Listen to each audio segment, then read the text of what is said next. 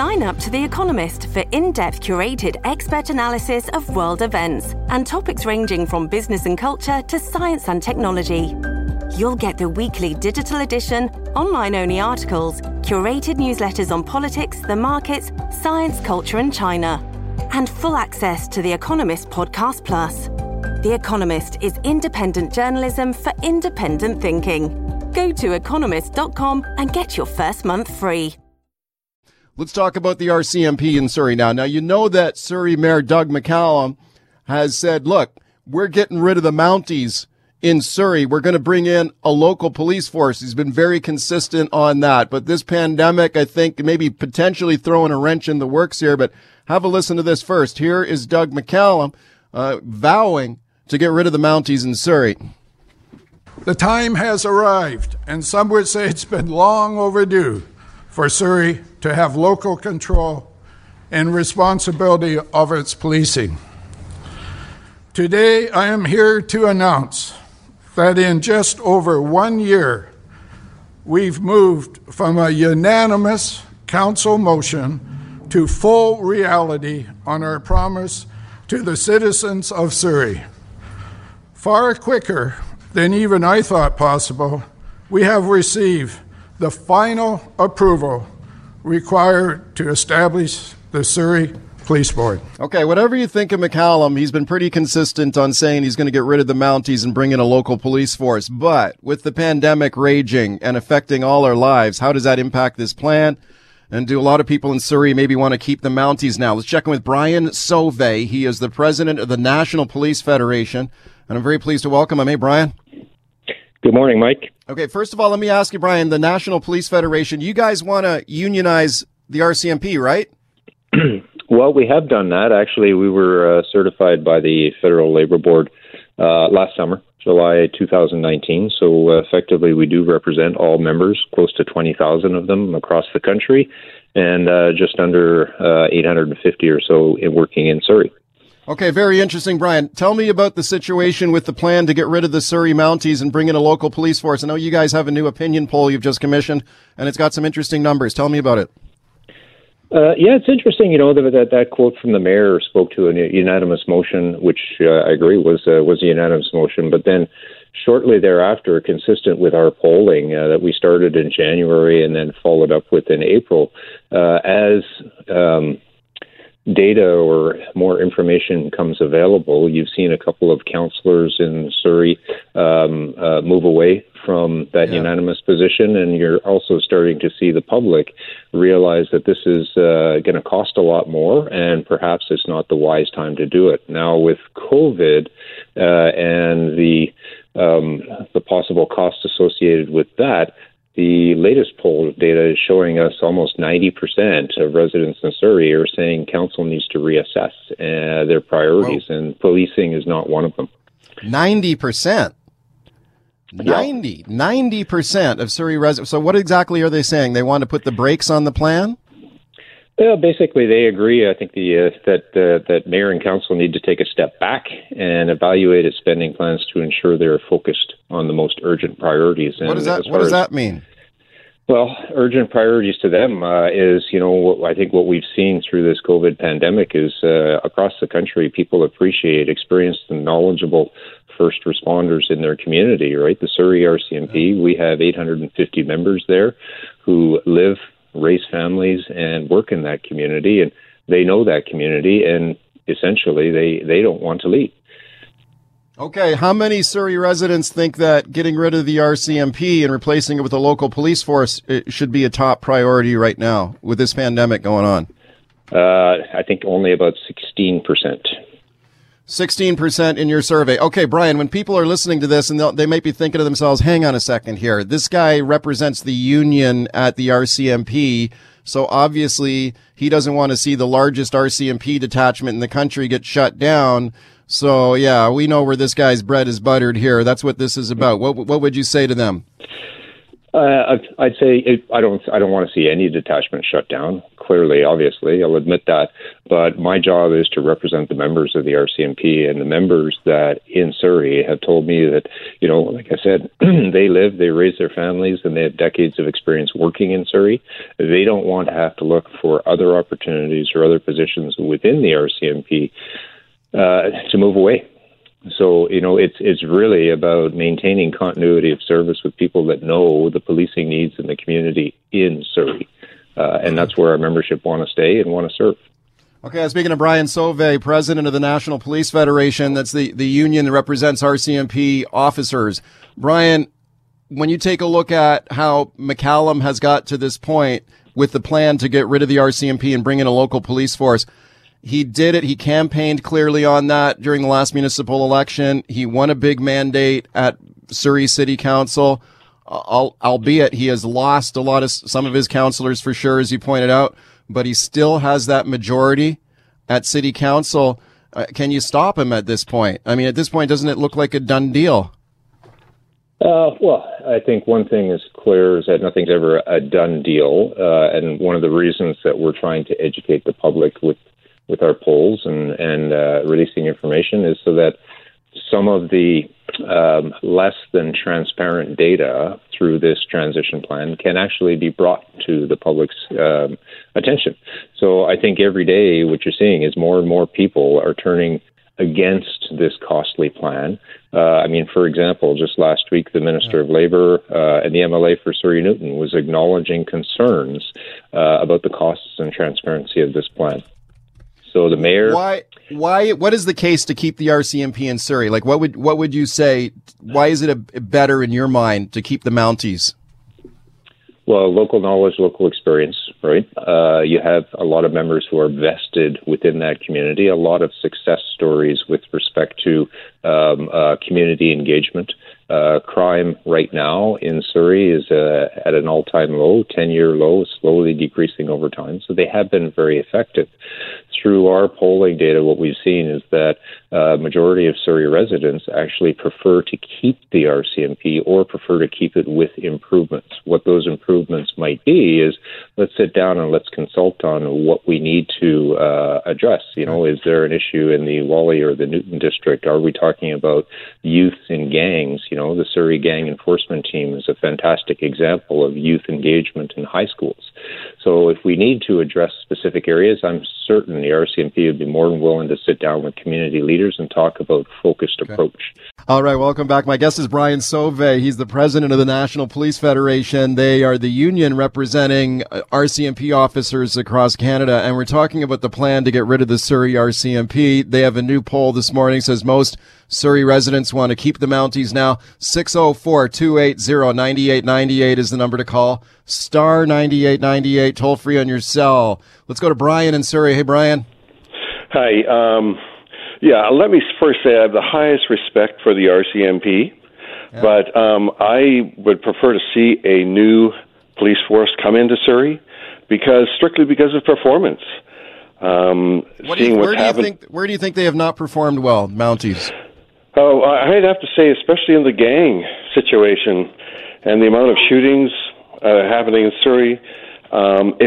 If you really think about it, when's the last time you heard of a major drug bust in Surrey?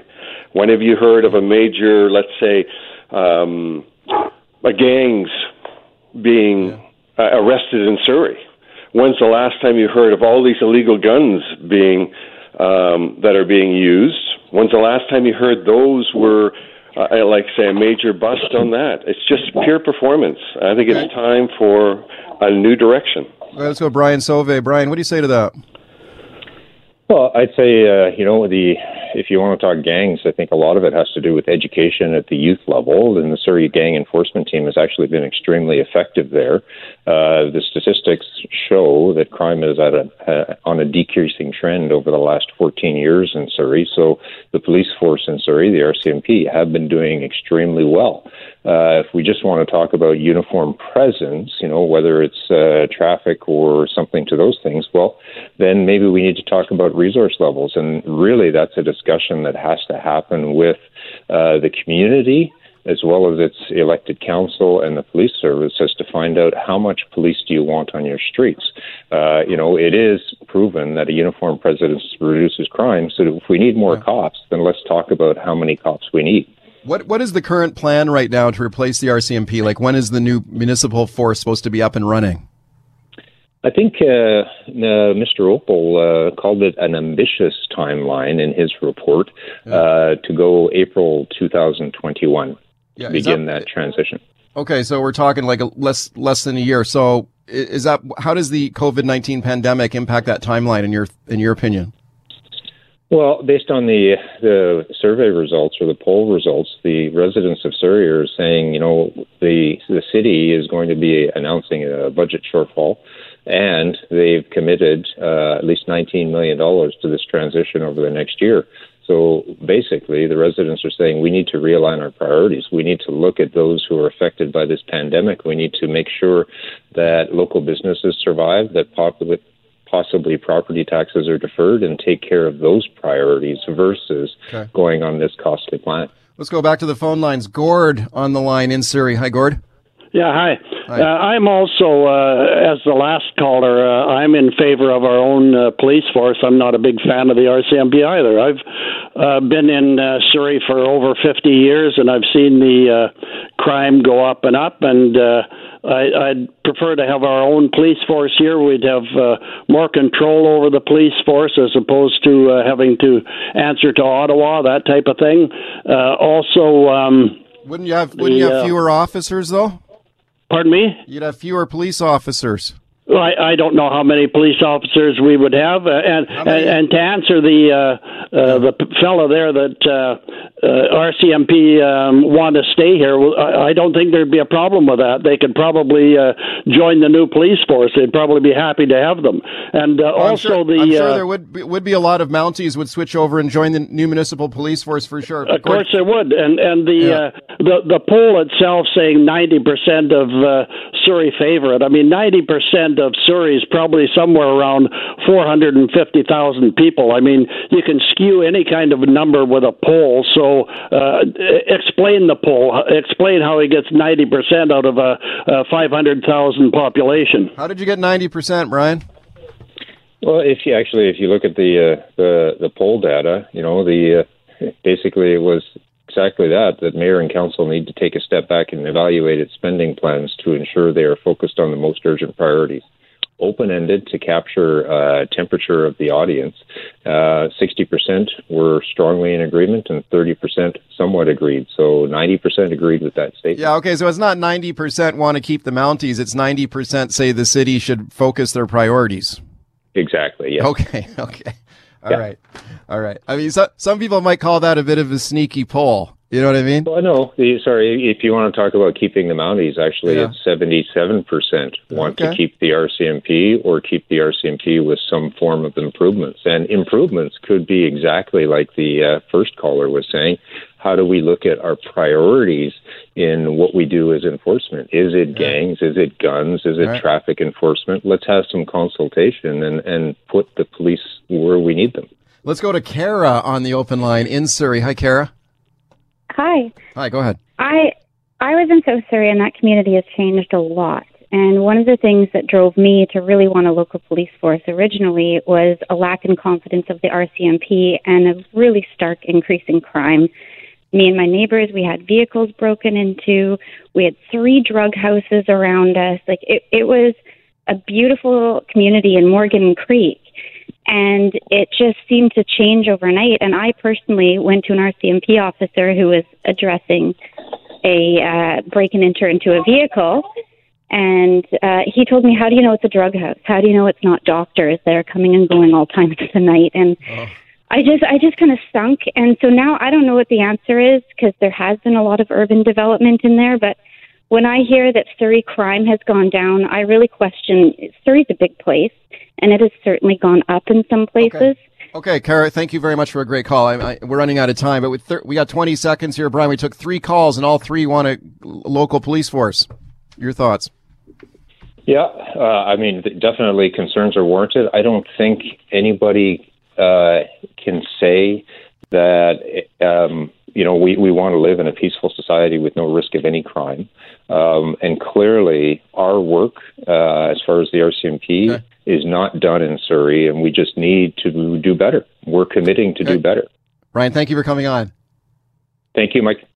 All right, welcome back to the show. This is Mike Smith. Let's talk about some of the key issues facing our country now. The Trudeau government's response to the COVID-19 pandemic and Trudeau's new assault weapon ban in the aftermath of the Nova Scotia shootings. My guest is Conservative MP Aaron O'Toole. He represents the Ontario riding of Durham in the House of Commons. He is running to replace Andrew Scheer as the federal Conservative leader, and I'm very pleased to welcome him to the show. Aaron O'Toole, thanks a lot for coming on. Hello, do we got him? Yeah, it's good to be with you, Mike. Can you hear me? Yes, I can hear you now. Thanks for doing this. Let's talk about the pandemic, first of all. And you've been critical of the federal government's response to the COVID-19 pandemic. Tell me where we're at right now in your estimation of how the federal government is managing this pandemic. Well, first off, I've worked with them as much as possible, too, on some repatriation of capacity for masks, securing some masks from Taiwan. It has been an all hands on deck. I have also been disappointed in both the health and the economic response, Mike. In fact, when I put out my plan at the end of February, early March, and said we needed to adopt a warlike footing, I was mocked for that. And in fact, Mr. Haiju was still saying no need to close the borders, restricting travel won't do anything. So they were about a month behind where they should have been. Yeah. I've tried not to be incessant in my criticism. I've been working more towards better solutions, but more community spread happened because we responded way too slowly. And the economic response, they got the business part of it way, way, way too late. So wage subsidy hasn't even been paid yet. That'll go out next week. They should have put more emphasis on wage subsidy, the rent relief for small and medium-sized businesses to preserve as many jobs as possible should have been the focus. And so it's been a crisis, no question. There won't be perfection, but there has been a very slow and confused approach from the government, and I've tried to push them in the right direction, as have my colleagues. And I think overall Parliament's been working. I wish it had just been sitting more. They've been trying to avoid scrutiny. What do you think of the government's reliance on data from China and the World Health Organization? I know you've been very critical of the World Health Organization. I'm curious what you think as well about your colleague Derek Sloan, who's also running against you for the leadership of the Conservative Party, and his criticism of Dr. Theresa Tam and questioning whether she's working for China or for Canada. What did you think of those comments? Well, look, I said those were inappropriate comments. You never impugn the motives of a public official, even when you're frustrated. I'm frustrated too, but that's where frustration leads to inappropriate conduct, and I said that at the time. But here's the reality, Mike. 2 years ago in the House of Commons, I asked Justin Trudeau about pushing China to stop manipulating the WHO. In fact, the WHO was excluding Taiwan from pandemic planning two years ago because of politics. The WHO and the UN is supposed to be devoid of politics, and there is so much evidence that the WHO has been captured in large part by China and has been slow to respond.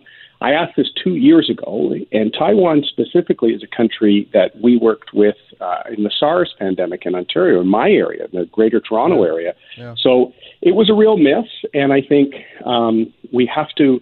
free countries like Canada have to push for better results from these multilateral bodies like the WHO, like many UN agencies. We can't let them be gamed by other sort of bad actors for their own interests. It's up to the free countries of the world to make sure that these multilateral institutions actually work the way they're supposed to. Speaking to federal Conservative leadership candidate Aaron O'Toole, let's talk about Trudeau's assault weapon ban here now in the aftermath of the Nova Scotia shooting. And you've been critical, as has your Conservative colleagues, on this plan, but just taking a look at a brand new opinion poll out from Angus Reid, and if you believe this poll, it would suggest that a very large majority of Canadians agree with the Trudeau government's banning of these weapons. Your thoughts? Well, it's because a very large majority of Canadians don't understand the issue. And even, Mike, when you describe it as an assault weapon ban, that's the Liberal narrative. That's what Trudeau calls it. There are no assault weapons in Canada, period. And I know this because when I joined the military and came out to Chilliwack and Fraser Valley and learned to fire assault weapons, fully automatic C7, which is a variation of a U.S. machine gun, They use language like military-styled, assault-like weapons to scare people. What they're banning is a series of semi-automatic weapons that have been around for generations, but ones that look black or have a different stock. And I would rather have evidence-based decisions. Look at the horrible attack in Nova Scotia. That was from someone who had a criminal background with some domestic assault and had illegal weapons. They weren't legal. Right. He didn't have a legally possessed weapon. Right. So I've been trying to say we need an honest and respectful talk on this. The Trudeau government is soft on crime, but hard on law-abiding owners. And I think most Canadians don't understand how we screen, train, and license people that have firearms in Canada. I'm going to try my very best to make sure I push back at some of the misleading approach of the government. Even the Prime Minister himself said you don't need an AR-15 to go hunting for a deer. Well, you haven't been able to use that type of weapon for hunting since the 1970s. So even what he's saying is wrong, and this was rushed. There's no parliamentary oversight. It's really an example of bad government at its finest. I guess the problem for the Conservatives on this, and I take your point about the performance of these weapons are similar to any other kind of a semi-automatic centerfire rifle. I agree that a lot of people don't understand the intricacies of the issue. There may be people out there who think you can get a machine gun in Canada or something, or, the fact is that the amount of bullets allowed in these guns is the same as any other, like a hunting rifle is a maximum of 5 bullets in a clip. And so a lot of people don't understand that. But when you take a look at the opinion polling on it, though, I think Trudeau very cleverly has boxed you guys into a corner on it. And when he says that you don't need an AR-15 to hunt a deer, and I take it that it's already illegal to hunt a deer with this weapon, most people are going to nod their heads in agreement and say you're right. And that's why you see massive support for the government here on this thing now. And so how do you get around that? I think you get around it by not lying to Canadians. So Mr. Blair lies to Canadians, that Justin Trudeau lies to Canadians. And I'm not saying that to be provocative. What is he lying about? Well, about where AR-15s are used, military-like, assault-like. Since I was 4, there have been no assault weapons permitted for possession in Canada since the 1970s. And so what they do is they trade on emotion and misleading claims to do this. In fact, I heard Minister Blair on the weekend, Mike, say, well, I'm not going to get into details about the buyback, because now all of a sudden these store owners across the country are in possession of something they've by edict decreed to be prohibited. He said, I'm not going to get ahead of Parliament talking about the buyback. Get ahead of Parliament by order in council. They, with the stroke of a pen, changed how property was considered in Canada with not a single word debated in Parliament. I think that's wrong. If they want to debate, and if we want to truly educate Canadians on how our possession, acquisition, and licensing system works, we are very different from the United States. Our law-abiding owners are extremely diligent. They're well-trained. They are not the problem. The problem is the fact that we live on the border to the country with the most voracious appetite for weapons and with the lowest standards of acquisition. So what we have to work is at the border, and we have to be stronger on criminals. Bill Blair had that approach when he was chief of police. He's certainly forgotten that as a Liberal minister, whether he's been terrible on the border, he was brutal on the marijuana file, now he's misleading people on this. It's quite disappointing. Talking to Conservative leadership candidate Erin O'Toole, speaking of the border and illegal weapons coming across the border, do you have any thoughts on the government, like the loophole here that this assault weapon ban, as the government calls it, would not apply to First Nations? Do you think that creates a problem with potential for illegal guns going across a border, say in Quebec, where there's a lot of there are a lot of First Nations territory and reserves that straddle the border? Yes, absolutely. And in fact, that problem has become more pronounced in recent years because people know that the Trudeau government, especially with Roxham Road in Quebec and Emerson, Manitoba, was being very lax when it came to the border.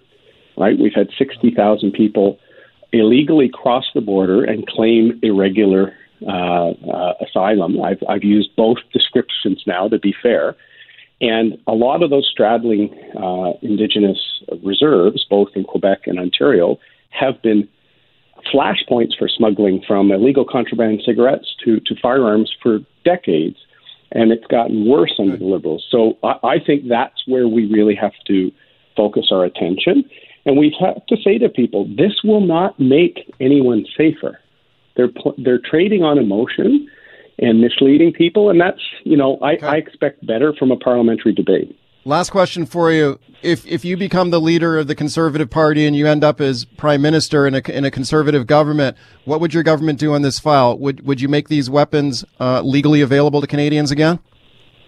Yeah, I would reverse what Trudeau has done. And what I will do, Mike, specifically, is I will open up and show Canadians, first and foremost, we will redraft our firearms legislation so people can be crystal clear about what is permitted in Canada, what is not. I want Canadians to know that we have a system that's very different from the U.S. Justin Trudeau is hoping people make their decisions for these polling questions based solely on emotion. That's why he rushed this through. Even their documents were just click and paste from Google. They were giving to MPs midway through our briefing, and there's no parliamentary oversight. This is an example of ambulance chasing politics, sadly. That was a term they used against us in the House of Commons. This is something where they've cobbled together, rushed something through, and I would rather say to Canadians, let's have a serious talk so you can make a decision with full facts. At Evernorth Health Services, we believe costs shouldn't get in the way of life-changing care, and we're doing everything in our power to make it possible. Behavioral health solutions that also keep your projections at their best? It's possible. Pharmacy benefits that benefit your bottom line? It's possible. Complex specialty care that cares about your ROI? It's possible. Because we're already doing it. All while saving businesses billions. That's Wonder made possible. Learn more at evernorth.com/wonder. This episode is brought to you by Shopify. Whether you're selling a little or a lot, Shopify helps you do your thing, however you cha-ching. From the launch your online shop stage, all the way to the we just hit 1 million orders stage. No matter what stage you're in, Shopify's there to help you grow. Sign up for a $1 per month trial period at shopify.com/special offer, all lowercase. That's shopify.com/special offer. For you. Let's keep talking about opening up this economy. And I'll tell you, this is going to be a big day, and I think even a bigger week here for the management of this pandemic in British Columbia and where we go forward from here. Now, at 1:30 this afternoon, that's when Dr. Bonnie Henry will be releasing new modeling of the virus. So showing where the virus is showing up, showing where it's spreading in British Columbia. So this is a critical kind of update on the modeling and where the numbers are leading us today. That's at 1:30. That will be brought to you live here on CKNW. Then later this week, now this will be the big one, the government announcing some sort of a plan to reopen the BC economy. Now look what other provinces are doing. In the province of Saskatchewan, for example, brought in a very detailed plan to reopen the economy there. If you need to go to the dentist in Saskatchewan, you can go to the dentist today. So when is that going to happen in British Columbia? When are you going to open up the dentists? When are you going to open up the hair salons and barbershops? Let's talk about that last one right now with my guest, Gavin Dew. He is the founder of the Forum for Millennial Leadership, and more importantly, he's been helping out some out-of-work hairstylists and barbers. How you doing, Gavin? Good. Thanks for having me this morning. Thanks a lot for coming on. So first of all, let's talk about your campaign to help people who have been out of work in this pandemic, especially if they're hairstylists, right? You got a social media hashtag campaign going on and a fundraiser. Tell me about that. Yeah, you bet. We put something up a few weeks ago at www.covidhair.ca, and we encourage people to go on social media and share their funny pictures of bad COVID hair, mostly just because, hey, we thought it would be funny. But it also created an opportunity to drive awareness about the fact that, your missed haircut is somebody's missed paycheck. So let's make sure that we support those people in the professional. What was the pickup like on that? A lot of people posting photos and stuff? We got some pretty decent pickup, but I think, to be honest, people are still really nervous about engaging, and to be honest, they're feeling the pocketbook pinch. So we got about online and offline about $1,000 in, which is good. But I think people are still feeling really, really tight right now. Yeah, for sure. There is also an interesting story the last few days, Gavin, for your thoughts. There's an online petition campaign from barbers and hairstylists who are really not, some of them not that thrilled to go back to work at all, and saying like, maybe don't rush into this thing. Maybe don't open up the barbershops and salons too early at the risk of exposing people to getting sick. What are your thoughts on that? I mean, when you talk to people in this business, and good for you for trying to help people out. When you talk to people in the salon business, the barbershop business, what are they telling you? Are they anxious to get back to work, or they got some concerns? Yeah, I mean, I won't pretend to be more of an expert than I am on the sector, but I would say this. We need to reopen the economy, but we need to recognize the economy is made up of people, and many of those people are justifiably nervous and uncertain and scared. So we'd all like to get a haircut, but the approach to the issue can't just prioritize our vanity. We need to make sure that we're not enabling COVID-19 to spread unintentionally. We need to make sure we're taking the safety of frontline workers into account, and we need to make sure that the approach that is taken reflects the realities of running a small business. Yeah, and those realities, they're tough, especially for this particular sector, right? I mean, if you got to run a business where you're trying to achieve some kind of social distancing, how do you do that when you're running a hair salon or a barber shop? That's pretty tough. And I think that's some of the direction and leadership that I think people are looking for from government, right? Like, people are looking for a plan. They're looking for some direction. You're right, Mike. I think people have been feeling the pocketbook pinch, and as a result, there's a risk, and we have to acknowledge this risk, of people making bad or unsafe decisions as they return to work or return to their day-to-day habits. So, I mean, I would say people have been generally happy with the government in terms of the overall handling of the health response, but now the focus is starting to shift to economic recovery, and we need to see that be equally effective. Gavin, you do a lot of work with young people and millennials in this economy, and I don't know, I mean, this has been tough for young people who I think have been, in a lot of ways, been kind of disproportionately hurt. Like, if they're working in the retail industry or they're working in the gig economy or something that a lot of young people do, and they're out of work, or their hours have been cut back or they've been laid off. That is pretty tough. And we're going through a difficult recession here, and there could be a tough recovery from it. And man, you think about young people who already maybe remember the 2008 economic, recession with the financial crisis, and they got through that, and now they get slammed with this thing again. Like, what are you hearing on that score from young people out there? Mike, I think it's absolutely brutal for young people. The lion's share of the job losses absolutely have happened for people who are about under 25, especially, as you say, folks who are working in the gig economy or in other forms of work that are the first to be laid off.